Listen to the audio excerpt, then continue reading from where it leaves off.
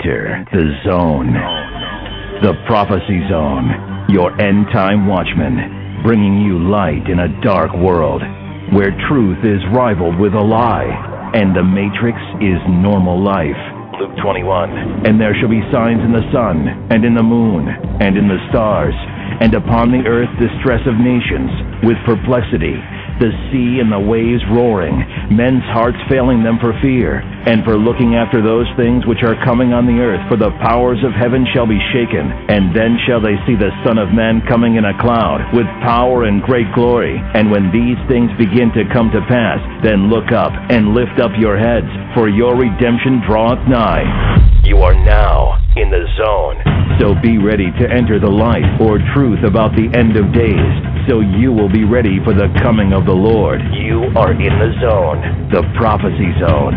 So join us for the next hour as we look at world events in line with Bible prophecy, so you'll be informed and be ready for the coming of Jesus Christ.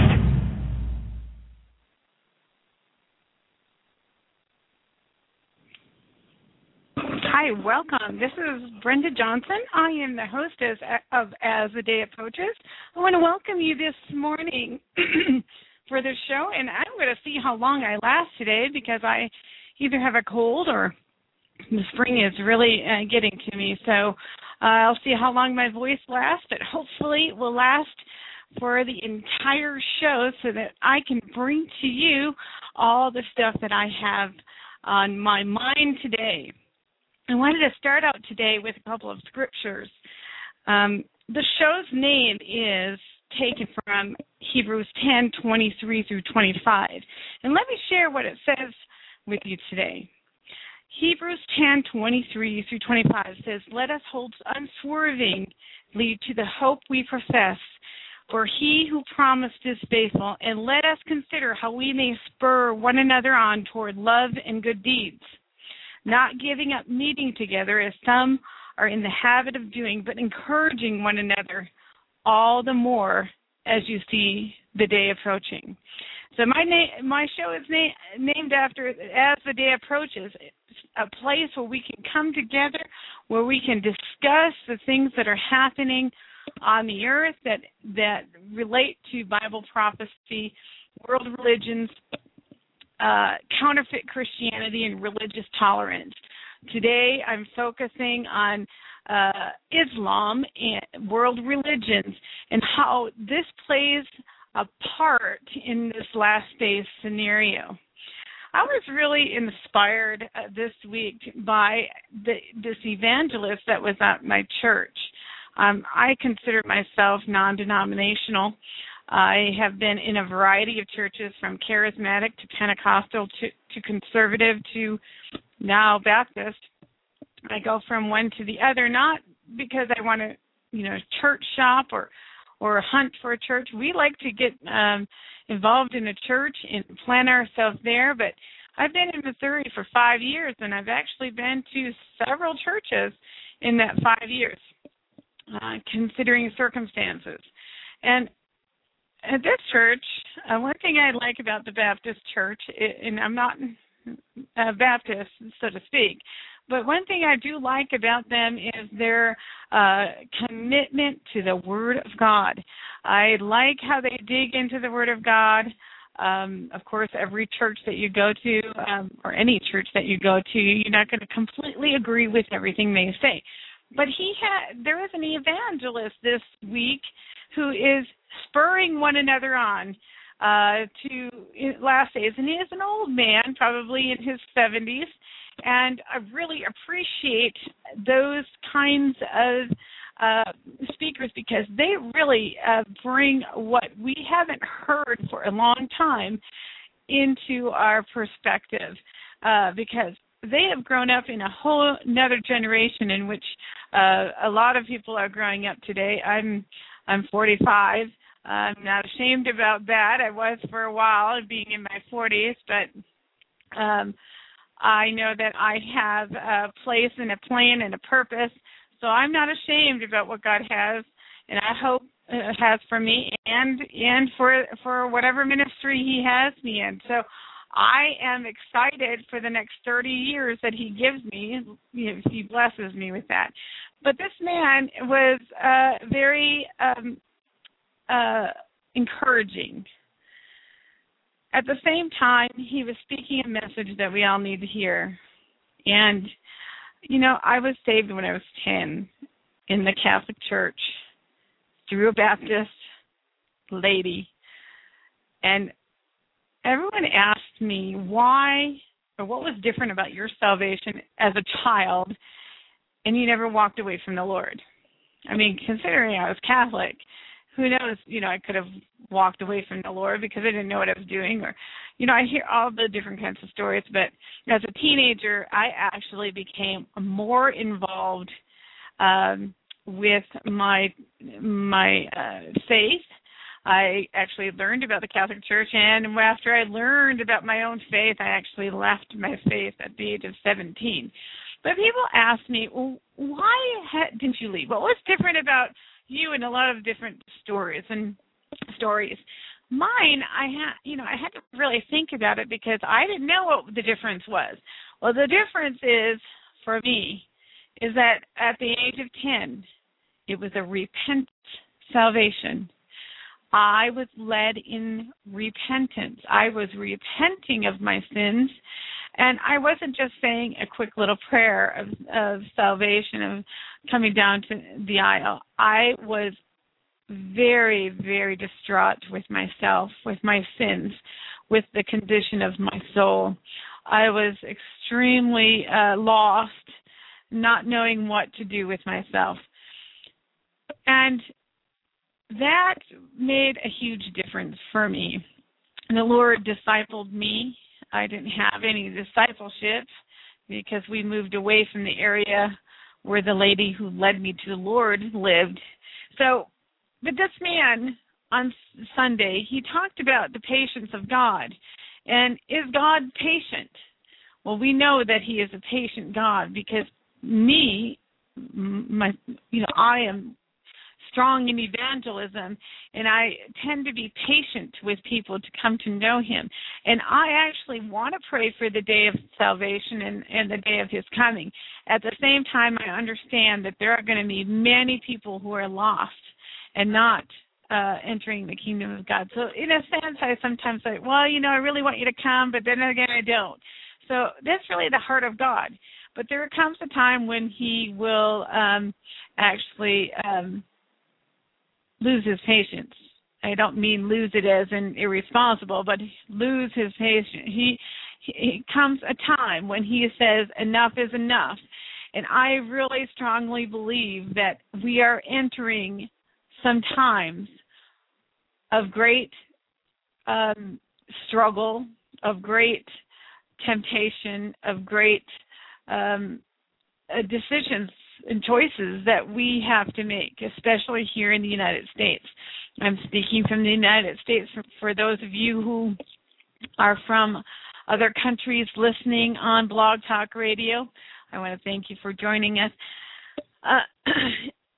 In this scripture that I had shared with you, and the reason I am going all into this is because this show is specifically to stir you, to get you thinking, to get you going in the direction where you need to go in your faith, in your walk. I like to stir up issues. I like to talk about things that people don't generally talk about in our day. You might not hear this from the church, but I am going to share it with you because I will apply it to what the scriptures say for today, and I will apply it to all the events that are happening.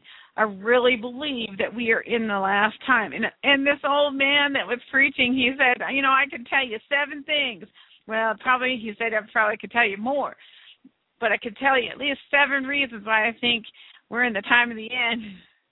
And, of course, I did a show on date setting. And, from the time that the apostles walked on the earth until today, everybody thought that they were in the time of the end.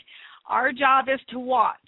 Our job is to make people aware about the events happening.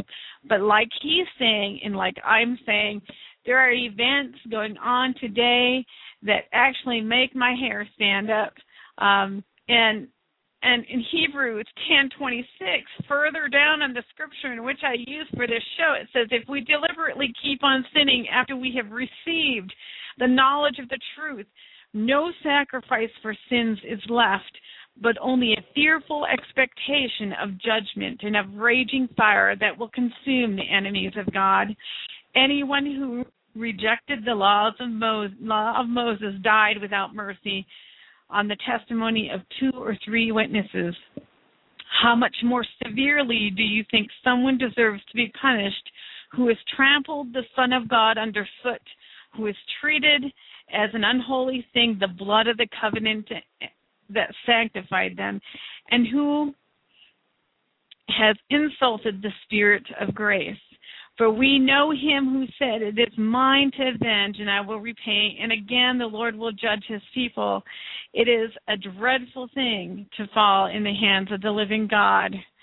And, we today do not take sin seriously. We do not take these times seriously. And I really believe that the church is asleep today. I believe that the church is not paying attention. Well, I believe that here in the United States, and I'm speaking as an American from this country. I know that other Christians in other parts of the earth are actually very strong and vibrant, and more persecution is happening on the face of this earth today, possibly because there's so many more people, but than in all the times of the martyrs of the saints. And we need to understand this. And a time is coming. The doors are closing for the United States of America and for the world around us. And today on this show, I'll say might scare you. I have been known, when I was in high school, I wanted to share Jesus with all my Catholic friends, and I wanted to, I thought, well, they already heard about Jesus, so what I need to do is share with them about the second coming of Christ. And I thought they would be as excited as I was about his coming, but instead I scared all my friends. I remember praying and asking the Lord to help me to do his will and not to scare them unnecessarily. And that if he wanted me to have the conversations with them, that he would stir them up to start the conversation with me. And I tell you, every single day, somebody came to me to talk about the revelations, even when they were scared to death. But I might scare a few of you today. We are going to talk about Islam. We're continuing our study on this world religion.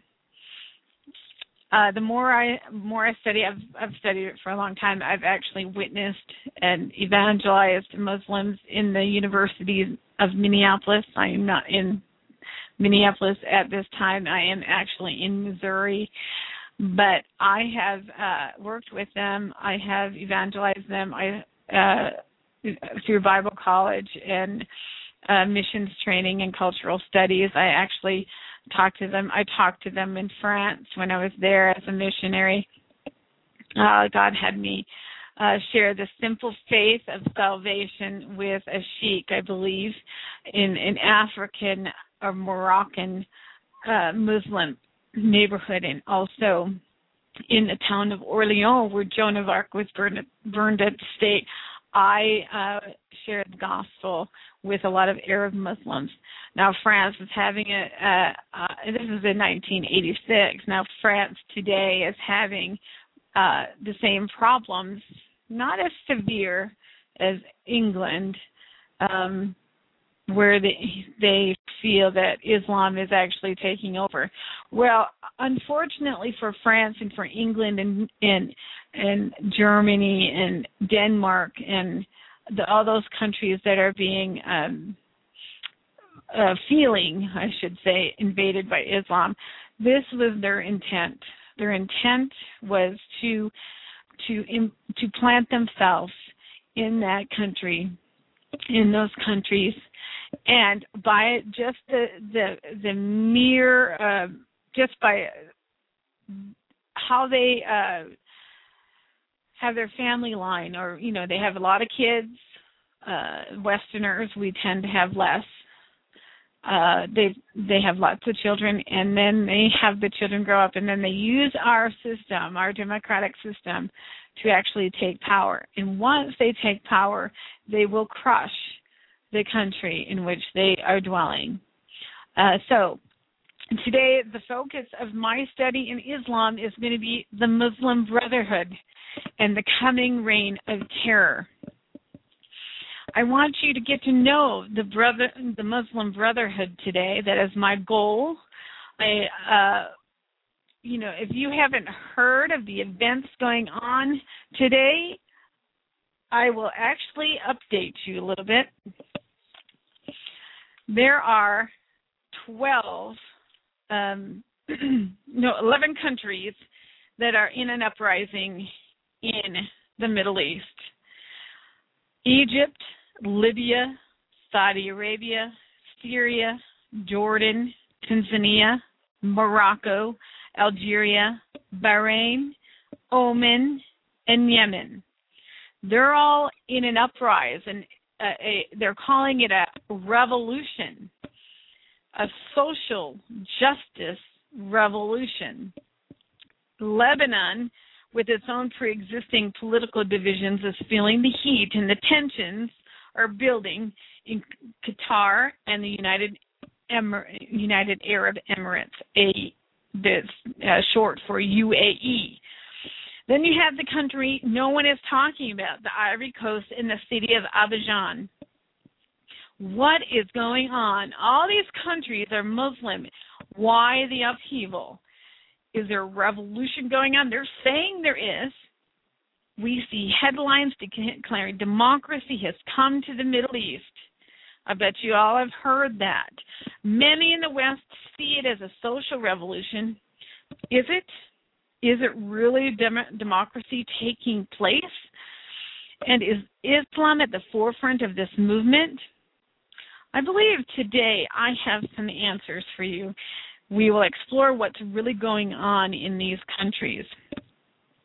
Now, on today's episode, I'm narrowing my focus on the Muslim Brotherhood for a really big reason. We're going to look at who they are, what their agenda is, if they're a threat to the U.S. and the West, which, we are seeing some rumblings, we're seeing some stirring up, even with the European countries. It hasn't quite trickled over here yet to the United States like it has in Europe. But I'm going to tell you right now, it's going to come. It's actually already here. It's just lying dormant. They call it taqiyya. I think I'm saying that right. I'm not sure if I'm saying that right. And I don't have anyone who's in Islam to correct me, so that's okay. But what that is what they do is they lie covertly within the society, and they overtly look like they are agreeing with the policies, agreeing with the culture, agreeing. They're kind of acquiescing. They're being very quiet. They're laying low until they get a call for jihad, and that is to rise up in revolution. When they say it's just like war, the time is now, rise up. And you're actually seeing that happening, in my opinion, in the Middle East. So we're going to take a look at, first, I'm going to go into the history of Muslim Brotherhood, and how I'm going to do it is I'm going to start with the threat that the Muslim Brotherhood is in the United States. The reason I'm doing that is because most of my audience today is from the U.S., and I want you to put in perspective what this group is all about. Now, we had 9/11, 2001. And after the attacks on our country, we did a thorough investigation of why it happened and what happened. Now, in October, the date being the 26th of the year 2007, that was about 4 years ago now, the Muslim Brotherhood, the Holy Land Foundation, which I would think that would mean, Israel. When you hear the Holy Land Foundation, we're used to in the United States thinking Israel, the Holy Land. Oh, because, a lot of us are Christians here. We have a Christian perspective. But that is not what that is. The Holy Land Foundation was the largest Islamic charity in the United States. And the document that I'm going to focus on a little bit today, maybe a good portion of my show, but I'm going to focus on this document and pull it apart and let you see it so that you can see what's really going on. And the document is an exclusive report produced by the NEFA Foundation staff based upon exhibits published as evidenced by the U.S. Justice Department in the recent case United States versus the Holy Land Foundation. And this investigation was to find proof of the terrorist activities that are happening in the United States. And so this is what we found when we did this investigation. And lo and behold, behind all of this is the Muslim Brotherhood. Now, the Holy Land Foundation is headquartered in Richardson, Texas. It was originally known as the Occupied Land Fund, which, kind of gave it away of what it actually is going for. The organization's website stated this. They stated, "Our mission is to find and implement practical solutions for human suffering through humanitarian programs that impact the lives of the disadvantaged, disinherited, and displaced people suffering from man-made and natural disasters." Wow, that sounds really good. It really does sound like a really good movement. But you got to know one thing about the Muslim Brotherhood and also Islam in general is Islam. It's okay in the Quran to lie if the end is going to produce glory to Allah. So it is okay to be deceptive if in the end Allah will be praised. So what is happening here, and this is what was uncovered, is that they are posing as some humanitarian organization. And this, they had to prove whether this was true or false and what kind of activity is actually happening here in our country. Now, the primary area of focus they claimed was the Palestinian refugees in Jordan, Lebanon, and the Palestinian territories. They also claimed they provided support to victims after the disasters and wars in Bosnia, Kosovo, Turkey, and the United States. Like after the Iowa floods, the Texas tornadoes, and the Oklahoma City bombing. It was highly possible that they funded some of these causes, but this case revealed that this was all a cover for what they really supported and funded. Now, on October 22nd, 2007, a federal judge in Dallas declared a mistrial on most counts in the U.S. government's case against the Holy Land Foundation for relief and development. Despite this unsatisfactory outcome for all sides, because it was dismissed, they weren't accepted and they weren't rejected, or they weren't convicted and they weren't affirmed as being okay. The case offers an unprecedented inside look into the history of the Muslim Brotherhood in the United States, as well as its goals and structure. Now, I bring this to your attention first in order to give you an understanding of the threat and the intentions of the Muslim Brotherhood in the U.S., the West, and then we're going to go to the world. And we're going to go to the events that are happening today. I'm telling you, this is prophecy in the making. Now, I'm not saying prophecy as in Israeli prophecy or biblical prophecy. Well, yeah, I am saying biblical prophecy because I'm seeing something extraordinarily interesting in Islam that years ago I did not see, but I do see it today. And I believe this all has to do with the coming of the end. Like I said in my last show, I talked about Ishmael in Israel. Every event of prophecy involves Israel, and it's not surprising that Ishmael is actually in combat or in contrast to Israel, and that the accumulation or the ending of all things may be a last struggle between Ishmael and Israel, the promise and the man-made. So keep that in the back of your mind. Now, during the course of the trial, federal prosecutors presented an array of internal Muslim Brotherhood documents from the 1980s and the early 90s that give a first-ever public view of the history and ideology behind the operations of the Muslim Brotherhood, known as the Ikhwan, the group. It means the group or the brotherhood.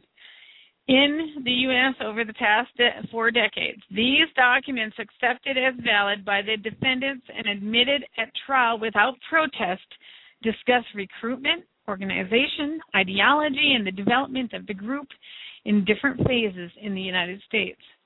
For researchers, the documents have the added weight of being written by the Ikhwan leaders themselves, rather than interpretations of secondary sources. This report is not intended to be a comprehensive review of all the material presented in the trial, or a comprehensive look at the individuals from these groups that have direct ties to terrorist organizations. A comprehensive annotated compilation of every single exhibit is available on the NESA Foundation website. So if you want to go and look at more details, because I am just going to give you kind of an overview, it's completely impossible, and I hope I can get through all the material I have for you today. But it is completely impossible to actually share with you everything that is available for us to see. Now, what is the Ikhwan? Let me first of all go there, because this is used. We need to start becoming familiar with some of these Arabic words. It's Arabic for brothers. So if you hear IKHWAN, Ikhwan, this is what it is. It was the Islamic religious militia which formed the main military force of the Arabian ruler Ibn Saud, and played a key role in establishing him as ruler of most of the Arabian Peninsula.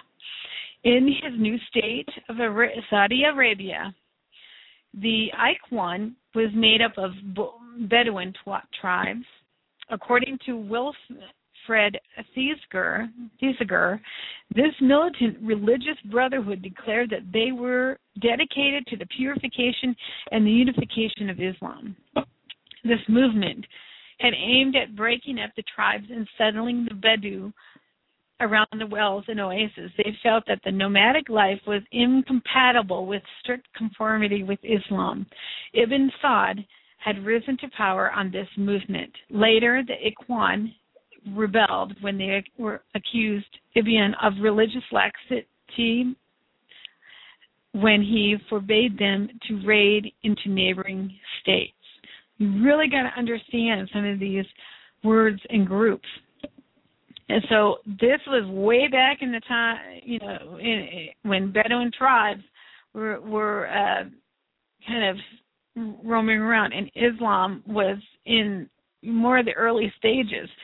But it was a group of brothers.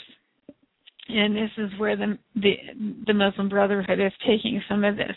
The most compelling evidence of the Brotherhood's true aims is contained in an internal memorandum written in 1991 by a senior Brotherhood leader entitled On the General Strategic Goal for the Group in North America. See, we're a group. We're a mission. We're a mission field for them. In the document, the author is strikingly clear about the ultimate goal of the Muslim Brotherhood in the United States. And this is what they say.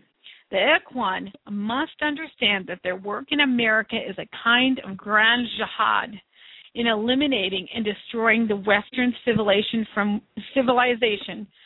within and sabotaging its miserable house by their hands and the hands of the believers, so that it is eliminated and God's religion is made victorious over all other regions, over all other religions,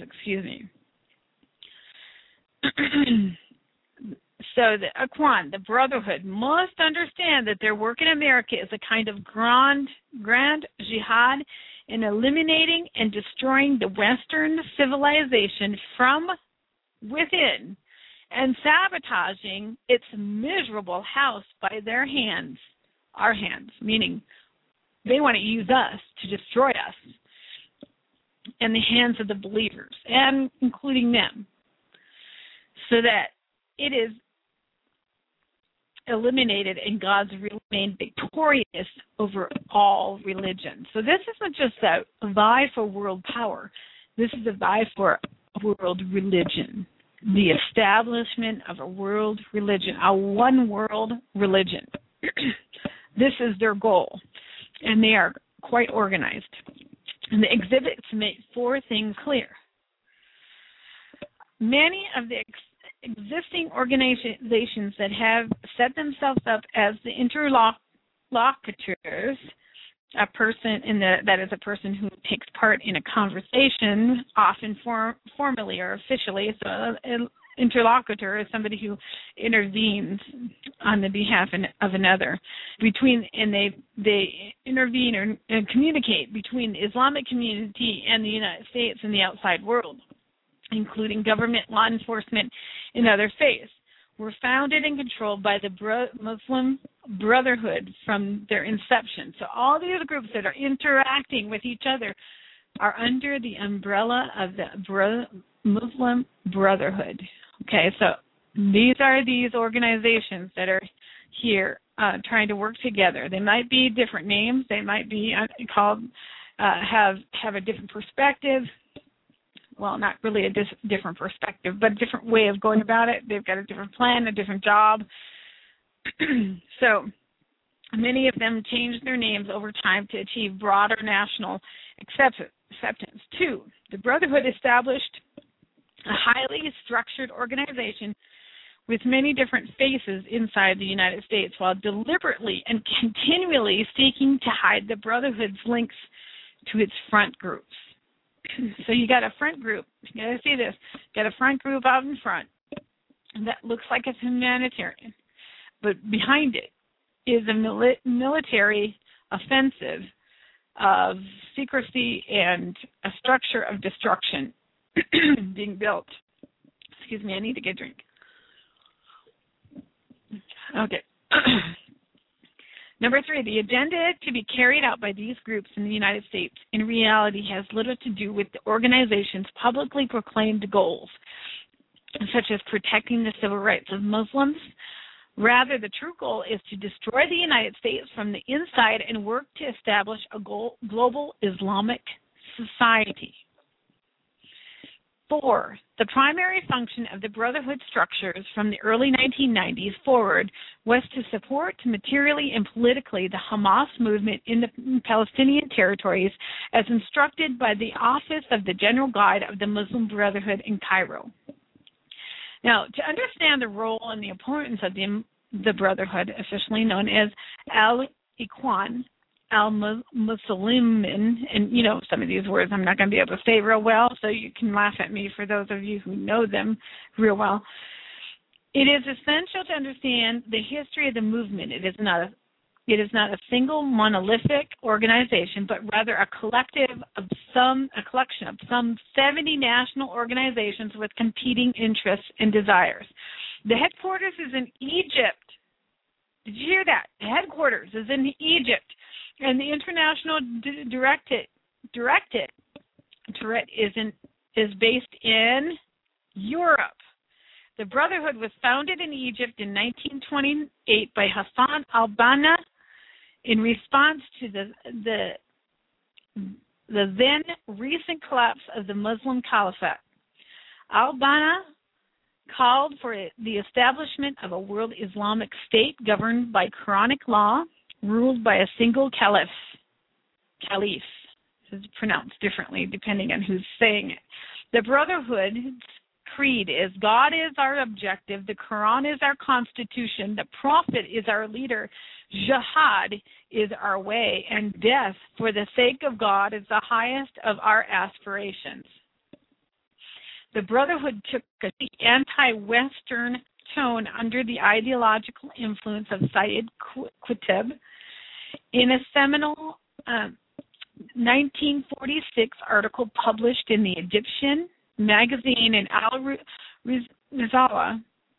After visiting the United States, Qutb wrote, "All Westerners are the same, a rotten conscience, a false civilization. How I hate these Westerners, how I despise all of them without exception." He came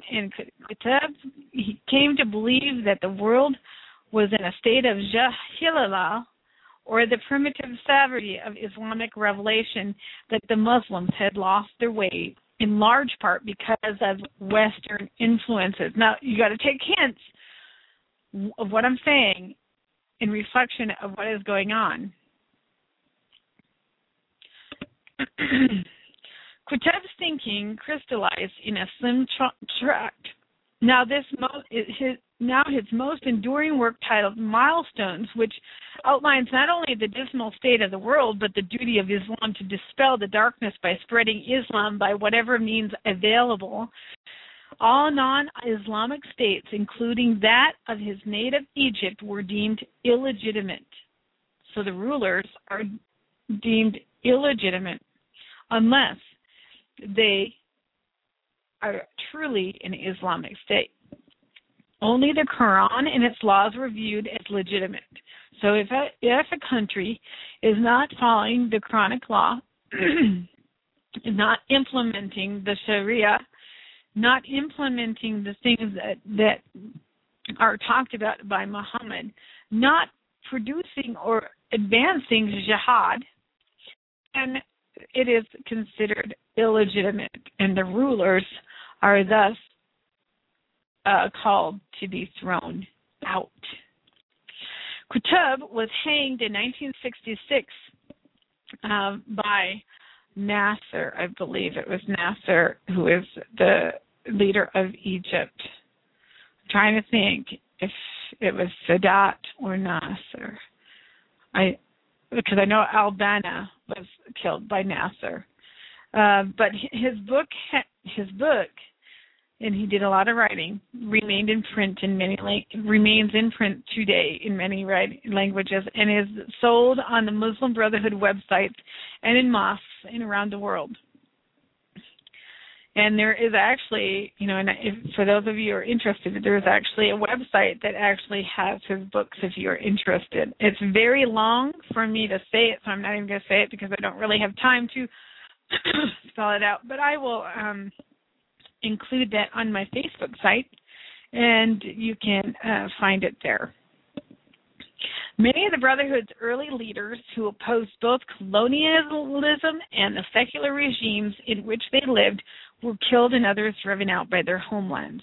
So Egypt drove out these fundamentalists, Nasser and Sadat, and I think it might have been Sadat when he Qutb was killed. I did so much study on the history that I'm mixing up which one he was killed under. Excuse me. Many of the survivors, including scores of highly educated men with skills lacking in much of the Arab world, eventually found refuge in what country? Saudi Arabia, where the anti-Western Wahhabi establishment welcomed them. In the 1970s, flush with cash from the first oil boom and deeply disturbed by the successful Islamic revolution in Shiite Iran, Saudi leaders set out to spread their own conservative brand of Sunni Islam. And so who hit the trade centers on 9/11 was a lot of Saudi Arabian men. And the one who actually drove the first plane into one of the towers was a member of the Muslim Brotherhood. Okay, let me give you, before I go on, I'm going to give you a brief, a very brief history of who the Shiites are and the Sunnis and the Wahhabites. Shia Islam is based on the teaching of the Islamic holy book, the Quran, both of them are, and the message of the final prophet of Islam, Muhammad. Excuse me. In other schools of thought, Shia Islam holds that Muhammad's family, the Al-Bat, the people of the house, and certain individuals among his descendants who are known as imams have special spiritual and political authority over the community. Okay, now, Sunni, maybe you'll see the contrast here. Sunni Islam is the largest branch of Islam. It is referred to as the orthodox version of the religion. The word Sunni comes from the term Sunnah, Arabic, which refers to the sayings and actions of Muhammad that are recorded in the Hadiths. Those are the collections of narrations regarding Muhammad. The Sunni branch of Islam has 4 legal schools of thought, or madhab, which are accepted among one another. The 4 schools studied about Islamic customs, practices, and hadith from the 6th Imam, Jafar as-Sadiq, grandson, and he was the grandson of the Prophet Muhammad. He was the 5th school of thought for the Muslims. The Sunni Muslims don't account for any of Jafar al-Sadiq's contributions because he is Imam Ali's grandson, related to the Shia Muslims. Sunni Muslims accept only the first 4 caliphs as the rightful political successors of Muhammad and accept hadiths narrated by Muhammad's companions.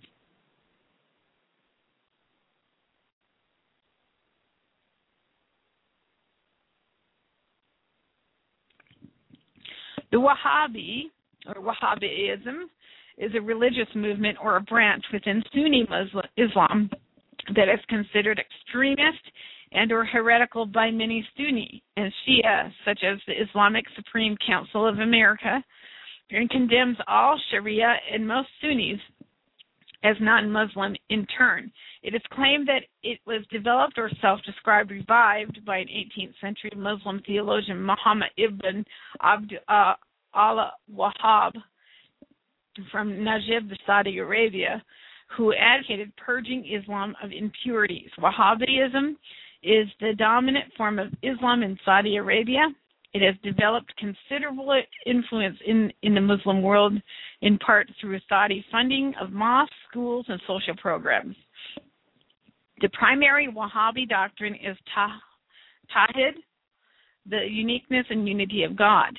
Ibn Abd al-Wahhab was influenced by the writings of Ibn Taymiyyah and questioned classical interpretations of Islam, claiming to rely on the Quran and the Hadith.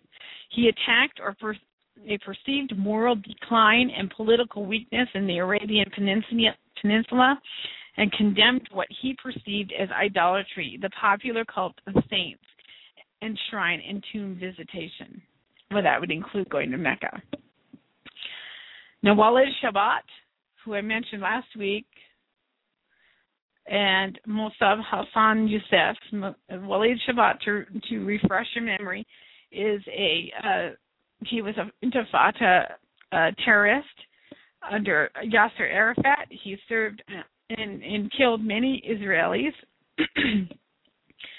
Musab Hassan Youssef is the son of Hussein Youssef, who is a Hamas leader. And Wafa Sultan is from Syria, and she grew up in Islam and has rejected it. And all of these people are now in the United States.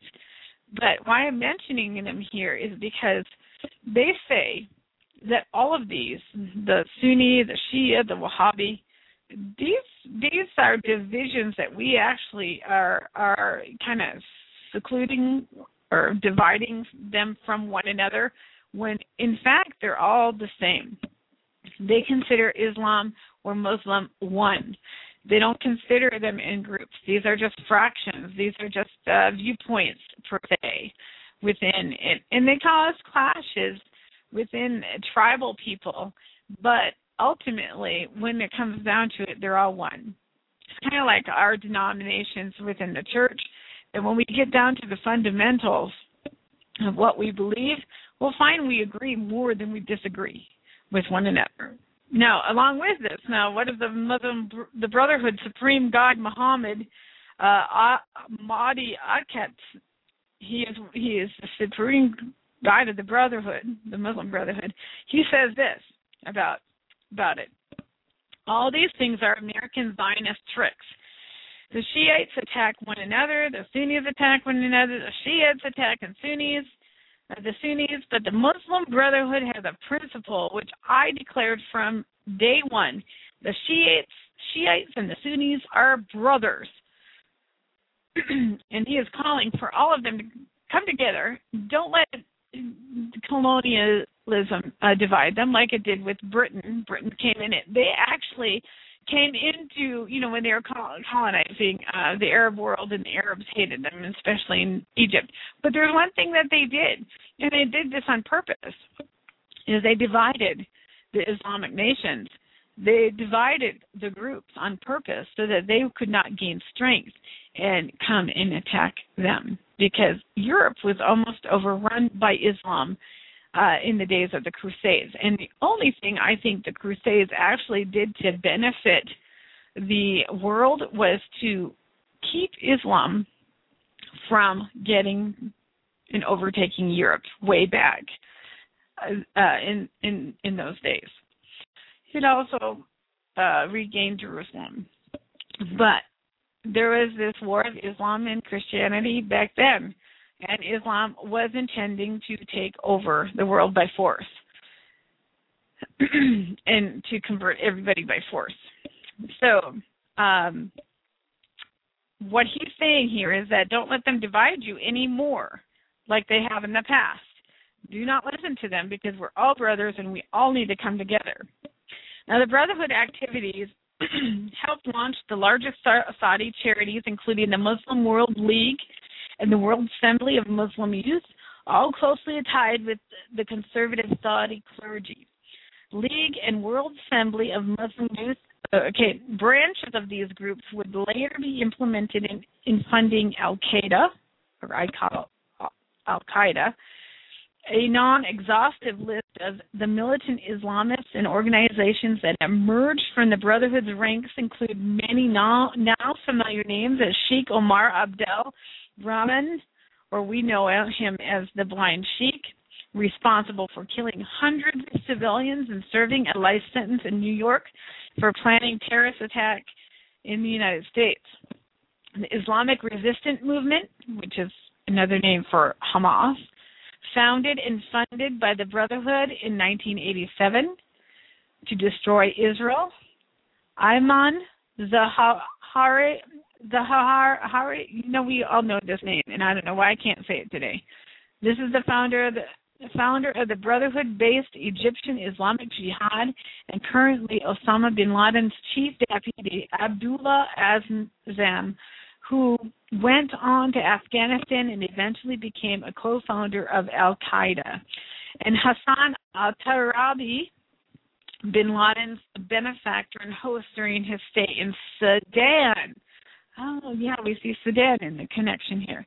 Khalid Sheikh Mohammed, architect of the 9/11 attacks, told U.S. interrogators he was drawn to violent jihad in Kuwait after joining the Brotherhood and attending its desert youth camps. Spanish Judge Baltazar Garzon accused Imam Eden Barakat Yaqas, the alleged mastermind of the March 11, 2004 attack on the Spanish train that killed 198 people and others implicated in the attack, of belonging to the Brotherhood. So, am I painting this terrorist picture of the Brotherhood? Now, the Brotherhood in the United States, because of pressure from Egypt, many Brotherhood members moved to a more hospitable environment in Saudi Arabia. Though it was developed and birthed in Egypt, it was actually more comfortable to go to Saudi Arabia because they're far more acceptable there. During the first years in the United States, the Ikhwan were only loosely organized. A U.S. chapter of the Muslim Brotherhood was formed in the early 1960s after hundreds of young Muslims came to the U.S. to study, particularly at large Midwestern universities in Illinois, Indiana, and Michigan. The center of activity was the Muslim Students Association, founded in 1963. Now, some belonged to the Muslim Brotherhood in their homelands and wanted to spread its ideology here. In the 1970s, a new influx of Muslim brothers from the Middle East first created tensions, but in the end developed a more professional organization. In 1962, the Muslim Students Union was founded by a group of the first Ikhwans in North America, and the meetings of the Ikhwan became conferences and students' union camps. Zayed Noman indicates that the first Muslim brothers who came to the United States were still seen as members of the Muslim Brothers of their country of origin. If a Muslim brother came from a country that had no large gathering in the U.S., did you just hear that? Large gathering in the U.S.? This is what they did. He was advised to associate with the nearest movement to them, the interlocking movements, okay? For instance, an Iraq might have joined Jordan's Ikhwan, and, for instance, a Libyan might associate with Egypt's Ikhwan, and so forth. So if you're from Egypt or if you're from Libya and you're part of the Muslim Brotherhood and you don't have a group that's developed in the United States yet, a large enough group, then you kind of go with the other group from Egypt or wherever. It's kind of like cell groups where you know, if your cell group isn't as, you know, big as another cell group, you guys can go together and fellowship together. Is exactly what it was like. But the fact that these groups are created here in the U.S. and are existing is something to really take note of.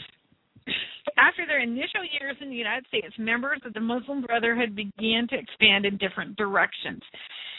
In his memo, Al-Noman makes a particularly interesting comment about the differences between the Muslim Brotherhood in the U.S. and the Middle East.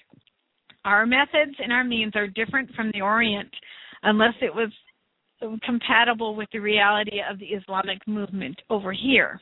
Our methods are always driven from the nature of the organizational base, from the nature of the country, which is America, and also from Malaysia. In 1976, the Malaysian Group for Islamic Studies was founded, and it now has an annual conference attended by 600 students in 1990, a leadership conference, and other camps in various regions. Its work is centered on the students coming from Malaysia and Southeast Asia. The leadership of the Ikhwan plays a general role in directing the Malaysian group.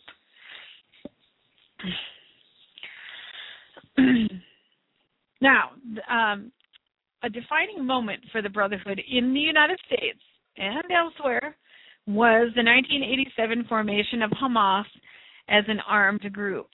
What set Hamas apart from other Islamic groups was its public and organic link to the Muslim Brotherhood. Article 2 of the Hamas Charter states that the Islamic resistance movement is one of the wings of the Muslim Brotherhood in Palestine. The Muslim Brotherhood movement is a universal organization which constitutes the largest Islamic movement of modern times. It is characterized by its deep understanding, accurate comprehension, and its complete embrace of all Islamic concepts and all aspects of life, culture, creed, politics, economics, education, society, justice, and judgment, the spreading of Islam, education, art, information, science, and the occult, and conversion to Islam. This explicit endorsement of Hamas by the U.S. group carries over to many other documents, many of them relating to the First Intifada, or Palestinian uprising against Israeli rule in the West Bank and Gaza. Hamas was a major participant in the Intifada and worked to sabotage the 1993 Oslo Accords that brought a virtual end to that round of violence. The group organization supported by the Intifada and repeatedly reiterated the link of the Muslim Brotherhood to Hamas. As one 1992 Islamic Association of Palestine IAP memo noted, this is on the memo, with the increase of Intifada and the advance of the Islamic action inside and outside Palestine, the Islamic resistance movement, Hamas, provided through its activities in resisting the Zionist occupation a lot of sacrifices from martyrs, detainees, wounded, injured, fugitives, and or deportees. And it was able to prove that it is an original and an effective movement in leading the Palestinian people. This movement, which was bred in the bosom of the mother movement, the Muslim Brotherhood, restored hope and life to the Muslim nation, and the notion that the flare of jihad has not died out and that the banner of Islamic jihad is still raised. This is not an isolated statement, but one that is a theme in much of the group's deliberations. Now, it goes on to say this: Hamas is a godly gift to the Palestinian people, the Muslim nation, and the international Islamic movement, like the gift of the Afghani jihad and the establishment of the Nation of Islam in Sudan, and the triumph Islam and Muslim in several places: Algeria, Jordan, Malaysia, Turkey, the fall of communism and the liberation of Islamic states, the endurance of the international movement in face of many shocks, the Gulf crisis, and the internal conflicts. It is clear that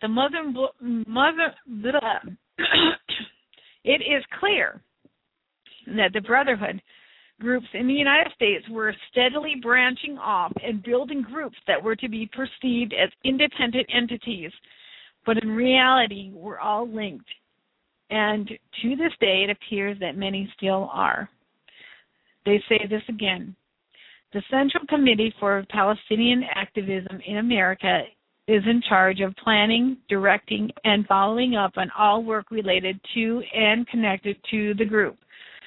It includes several committees and organizations, some of which are the Islamic Association of Palestine, the Occupied Land Fund, the United Association for Studies and Research, the Office of Foreign Affairs, the Investment Committee, the Rehabilitation Committee, the Medical Committee, and the Legal Committee. Now, there's a lot more groups, and I'm not going to go there because it would bore you to tears. unless you're really interested. You can just go on a website and find out what these committees are if you're extremely interested. And I also have a really great book that can help you in this area too if you're interested. It's called the Islamic Threat Updates Almanac #1, and the number on this is 5762. This book is by I believe is a Jew named Victor Mordecai, and he offers a compelling proof that fanatic Islam is a threat to your world today. And it tells you all the different things that have been a threat that are documented. This is book #1, and there is a #2. I just haven't got that yet. And so it starts early in the year. This was published in 2003. So if you're interested in getting a good source of information of what kind of terrorist things are happening in our country and the world, this is a great book to get. The Council on American Islamic Relations, CAIR, C-A-I-R, was developed in 1994. Now, CAIR is the first mentioned by name in the Brotherhood documents as part of the July 30th, 1994 agenda of the Palestinian Committee. CAIR would grow to become the leading Ikhwan voice in the media and become the most prominent public face of the group. CAIR's leadership was taken directly from the IAP and the Palestinian Committee. The group organization went to great lengths to quickly destroy documents and how different parts of the group could interact and connect with each other.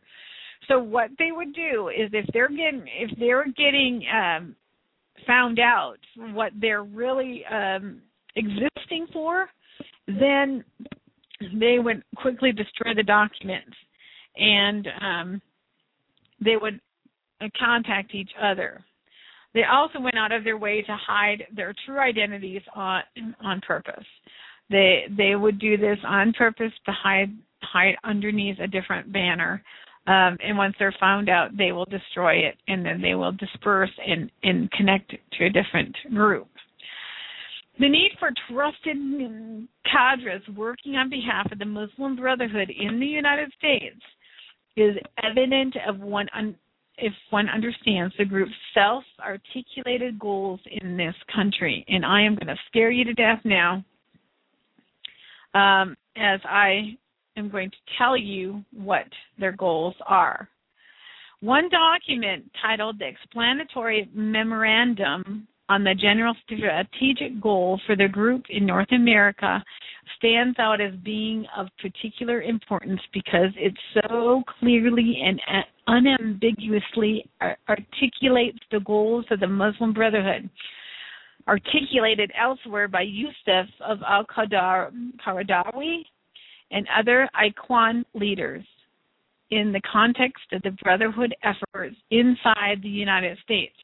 The date is May 22nd, 1991. It is important both for its content as well as its authoritative authorship, carrying the weight of the Shura Council and the Organizational Conference of 1987. Now, the author is Muhammad Akram. He is probably the same person as Dr. Muhammad Akram Abduluni or Abduluni. At the time of writing, Abduluni was one of the key players within the Muslim Brotherhood in the U.S. He was a member of the Shura Council and 5 departments within the apparatus, including the Planning Department, the Special Committee, and the Secretary of the Palestinian Committee. Currently, Abduluni is in the Secretary General of the International Al-Quds Foundation in Lebanon and the Director of the Al-Quds International Institute. It is interesting to note that the International Al-Quds Foundation is headed by Sheikh Yusuf al-Qaradawi. He is a big imam that writes a lot of material. And he is one of the most influential Ikhwan thinkers and theologians of recent decades. In order to establish his authority in the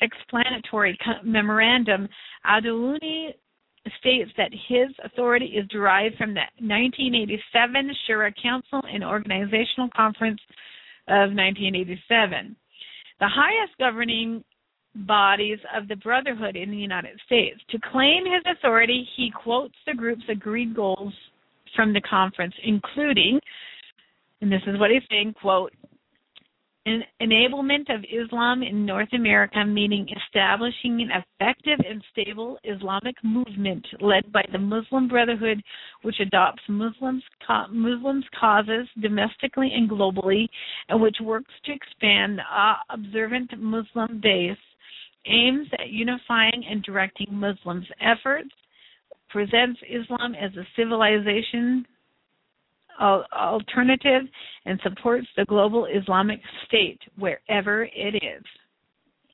After going into some detail and establishing the relevance and authority of this missive, Al-Dawlani spends considerable time on the fundamental concept of settlement central to the Muslim Brotherhood-led efforts in North America. He describes settlement as necessary so that Islam and its movement become part of the homeland it lives in. Did you hear that? It becomes part of the movement becomes part of the homeland it lives in. So it actually meshes in with society, and you can't tell the difference. The process of settlement is also defined as follows, and here they define this, quote, in order for Islam and its movement to become a part of the homeland in which it lives, stable in its land, rooted in the spirits and minds of its people, enabled in the life of its society, in the lives of its society, and has firmly established organizations on which the Islamic structure is built, in which the testimony of civilization is achieved, the movement must plan and struggle to obtain the keys and the tools of this process in carrying out this grand mission as a civilization jihadist, responsibility which lies on the soldiers of Muslims and, on top of them, the Muslim Brotherhood in this country. So it's going to be under the umbrella of the Muslim Brotherhood. The last statement clarifies that the concept of settlement is not intended solely to allow the Ikhwan-led Muslims in North America to live peacefully, but is in fact part of jihad or holy war for the conquest of the land by Islam. Al-Dawlani is clear when he writes about the role of the Muslim Brotherhood in North America, built on his previous statements, and is also clear that the brothers must understand both the gravity and importance of their undertaking in the process of settlement. And this is what they say, quote, the process of settlement is a civilization jihadist process with all the word means. The Ikhwan must understand that their work in America is a kind of grand jihad in eliminating and destroying the Western civilization from within and sabotaging its miserable house by their hands and the hands of the believers so that it is eliminated and God's religion is made victorious over all the religions. Without this level of understanding, we are not up to this challenge and have not prepared ourselves for jihad yet. It is a Muslim's destiny to perform jihad and work wherever he is and wherever he lands until the final hours come. And there is no escape from that destiny except for those who chose to slack. But would the slackers and the mujahideen be equal? The writer, end quote, the writer understands that the Muslim Brotherhood in the U.S. is not strong enough to perform the civilization jihad on its own, but clearly sees the Muslim Brothers as the vanguard. And quote, here they say again, as for the role of the Ikhwan, it is the initiative, pioneering leadership, raising the banner, and pushing people in that direction. They are then to work to employ, direct, and unify Muslims' efforts and powers for this process. In order to do that, we must possess a mastery of the art of coalitions, the art of absorption, and the principles of cooperation. We need to adopt the principle which says, take from people, ... the best they have. Their best specializations, experiences, arts, energies, and abilities.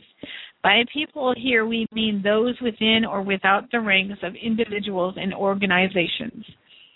To me, there is no choice for us other than alliance and mutual understanding of those who desire from our religion and those who agree from our belief in work. And the U.S. Islamic arena is full of those waiting, the pioneers, end quote. To emphasize the strength of the group, the author concludes by listing 29 groups under the heading, a list of our organizations and the organizations of our friends.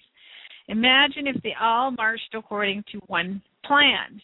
Those listed include the Islamic Society of North America, the Muslim Student Association, the North American Islamic Trust, the Muslim Arab Youth Association, the International Institute of Islamic Thought, and the Occupied Land Fund, later the HLF, and other groups that continue to operate publicly as independent groups with no ties to each other or to the Muslim Brotherhood. But that's only in appearance. That's actually not truth because they do have ties. Now, the documents that I have actually read in pieces, I've shared parts of it. I haven't shared all of it, but I shared like meaty sections of it. The documents demonstrate unambiguously that the International Muslim Brotherhood has, for more than 3 decades, carried out a systematic plan to wage civilization jihad against the United States, with the aims of making the nation part of the broader Islamic Caliphate or Muslim global state.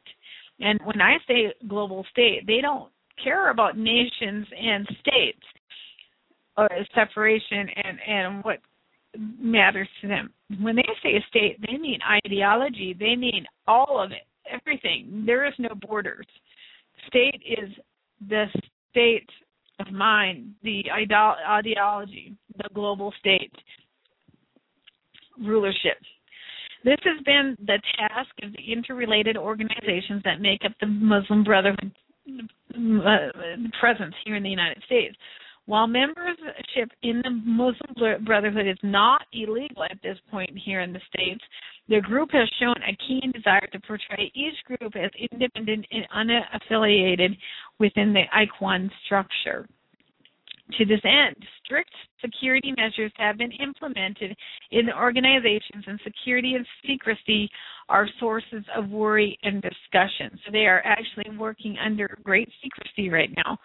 The documents also show that while not publicly advocating violence, the Brotherhood has engaged in weapons training and has maintained a specific clandestine security branch to monitor law enforcement and intelligence agencies' interest in the Brotherhood activities. It is interesting to note that none of the documents deal with the state goals of the group organizations, such as protecting legal rights of Muslims or ensuring their civil rights are honored. Rather, in both tone and tenor, the documents deal with the advancement of the civilization jihad. See, they don't care about their rights as much as they care about civilization jihad. This theme is different. This theme in different ways. This is the theme that they have, demonstrating that this was the primary goal of these organizations since their inception. The initial verdict on the trial of the Holy Land Foundation leaves the case unresolved, but a new trial promised by the Department of Justice may result in a less ambiguous verdict. So it was left undone. But with this information, after 9/11, 2001, we are dealing with the Muslim Brotherhood. And so why is our country is so asleep to this? Just recently, in February of 2010, February 10th, 2011, when addressing the national security threats in the White House, Senior Sil Myrick, Republican, North Carolina, asked our Director of National Security, James Clapper, about the nature of this group and the proof found about its intentions, as written in the Holy Land trial document. This, and I can repost this. That you can see it's on the Facebook site. But she is actually quoting from these documents and asking Clapper what he thinks about it. Clapper admitted the Brotherhood's prominent involvement in the events taking place in Egypt and the Mideast. So he's admitting that they are behind this. Yet he went on to describe the Muslim Brotherhood as an umbrella term for a variety of movements that he called heterogeneous. And this means having widely dissimilar elements or constituents and largely secular. This was a firestorm because it's not secular, it's religious. It's very religious. It's Islamic. You cannot help but say it's Islamic. It is not for the intention of a secular organization. It's not for a secular outreach. It's for an Islamic outreach and an Islamic agenda, which is the jihad, the civilization jihad. Why would he say this? Based on all the facts under the that we have under the Muslim Brotherhood, the entities I mentioned are not dissimilar. They are co-opting together. So now we turn our attention back to Egypt and the uprising in the 11 countries we mentioned at the beginning. Is this the work of the Muslim Brotherhood? The answer is a definite yes. If this is true, why are they getting rid of their own rulers? Why are they getting rid of their Islamic rulers? Egyptian Hosni Mubarak, he claimed to be Islamic to a point. That's the key to point. Gaddafi, dictator, he claimed Islam, but he's a hypocrite. Hosni Mubarak is a hypocrite. And we forget Saddam Hussein. Oh, yeah. He was from the Ba'ath Party, so they didn't mind the United States getting him out of the way. So now you have Hosni Mubarak being ousted, and we see it from the West in our perspective as democracy, which, in a sense, it is democracy, but it's democracy for the sake of electing someone who is for jihad and for the Quran, and so 95% of the people in Egypt today are Muslim and want to put the Muslim Brotherhood in charge. They have been illegal since the time they came about, because they kept wanting to oust the leaders on the basis of religious ideology of the Islam. And they wanted to get rid of their leader so that they can put the one they want in it, the Caliph, who's going to follow the Caliph, and the one world civilization of the Islamic jihad. Now, in Gaddafi's case, and all three of the dictators that I just mentioned, all of them were dictators, and they were actually seeking after their own desire and their own will.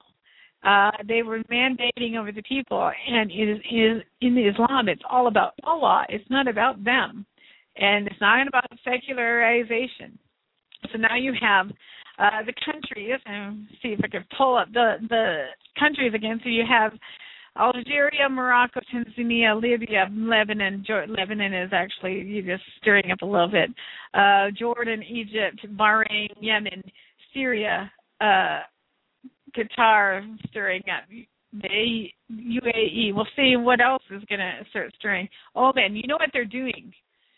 The Muslim Brotherhood is actually instigating this uprising to get rid, to clean house, to get rid of the hypocrites in the Arab nations so that they can unite together as one and not be divided. We have a scripture in 1 Peter 4:17, it says, "For it is time for judgment to begin with God's household. And if it begins with us, what will the outcome be for those who do not obey the gospel of God?" Now, I'm not applying this to Islam. I'm just saying there's a principle in Islam that is doing the same thing. They are cleaning house, and they are going to put in place someone who is going to follow the true Islamic state and true Islamic message of the Quran and Muhammad. I have about 9 minutes left, and I think at the end of my series on Islam, or towards the end, I'll actually open the lines for phone calls so that people can ask questions or debate me on something. If I don't know it, I'm going to go and look for it, so I don't lose on that. So I'll let you know when that time comes. Next week, I want to actually talk about Dawa Islam, and I'm not going to define that for you right now because I want you to pay attention, and I want you to listen to what that's about. We're going to go back in a little bit in history, and I'm going to actually share with you the heart of the Islamic message, which is the leaders. We're going to go into Hassan al-Banna. So that's what he says. We're going to go into Sayyid Qutb. I'm trying to get that right. We're going to go into the fundamentalists. We're going to see what Dawa Islam is all about and why it is so incredibly dangerous.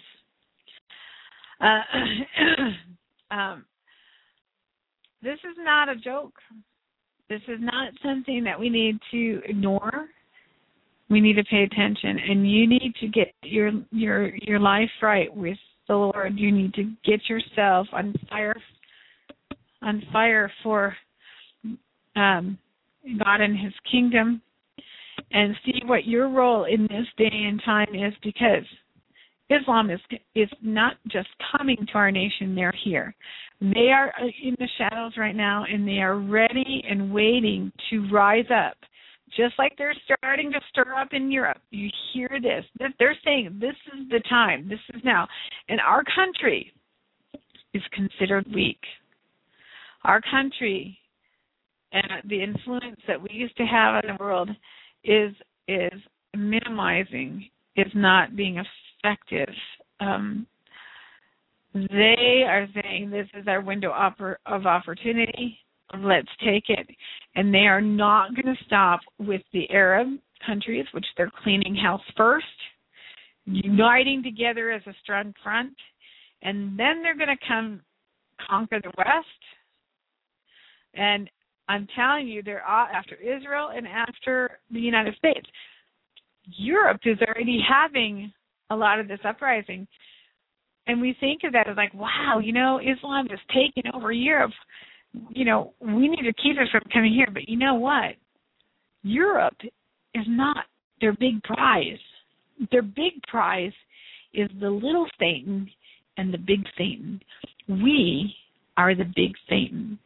We are their ultimate goal.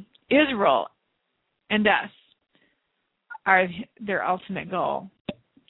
And these, it is predicted in the last days that there's going to be a one world government. Now, I've talked about New Age movement. I have talked about one world government. I talked about the emerging church. You know what? You know the author that's behind all this. It says in Scripture that we will be wise in this day, and that, we are not blinded. We can see the schemes of the enemy. Pray for wisdom. Pray that God will open your eyes to see what is happening. Pray for discernment. Pray that He will show you what is coming and how to prepare and where to go and what is your role today in this day, in this hour. I want to thank all of you for joining me. My name, again, is Brenda Johnson, and I am the host of As the Day Approaches. I'm excited to be part of this team on Blog Talk Radio with Phil Armstrong, Christine White, and Susan Posio, and whoever else we add to the host shows. I want to let all of my listeners know that we are actually planning to meet more regularly together and discuss these issues. And kind of, we might not have the same viewpoints on everything, but we can put our heads together and we can come up with quite a good discussion and hopefully give people a run for their money.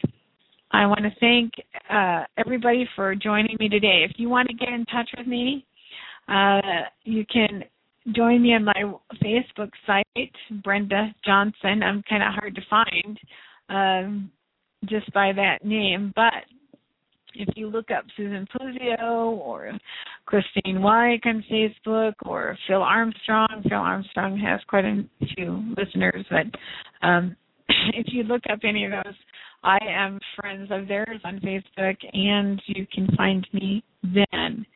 Also, I have a Facebook site called False Teachings, Identifying Them, and on this site we not only talk about world religions, we also talk about counterfeit Christianity, deception within the church, things like that. So right now I've been focusing on different movements, and I hope my show can bring you a lot of great information and inspiration. I want to passionately infect you with a desire to serve God in these last days. Thank you for joining me. See you next week. Bye now.